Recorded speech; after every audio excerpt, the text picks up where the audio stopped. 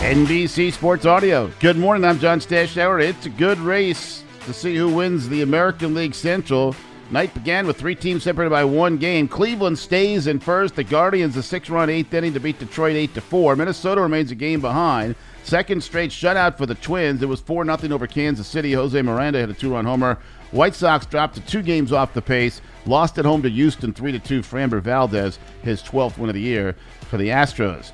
Baltimore and Toronto both battling to be a wild card team. The Blue Jays, a 6-run seventh inning, beat the Orioles 6-1. Seattle leads the wild card chase. Cal Raleigh, 2 home runs for the Mariners. They beat the Angels 11-7. What a win for the Yankees in a deep slump, and they trailed Tampa Bay 4-0. They did rally the tie, but then fell behind again. Francisco Mejia, a 3-run double in the 10th inning off Aroldis Chapman.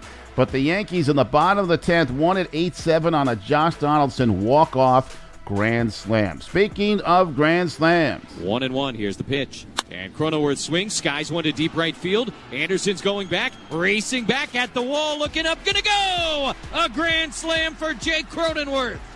Not gonna leave him loaded. Gonna empty the bases. And Jake gives the Padres a 4-0 lead here in the first.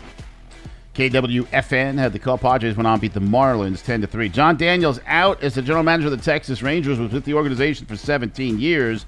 Shake-up in Texas because the Rangers the day before had fired their manager, Chris Woodward. NFL news, we could have a deal between Deshaun Watson and the league. They're negotiating. Watson currently looking at a 6-game suspension for the sexual misconduct. NFL appealing.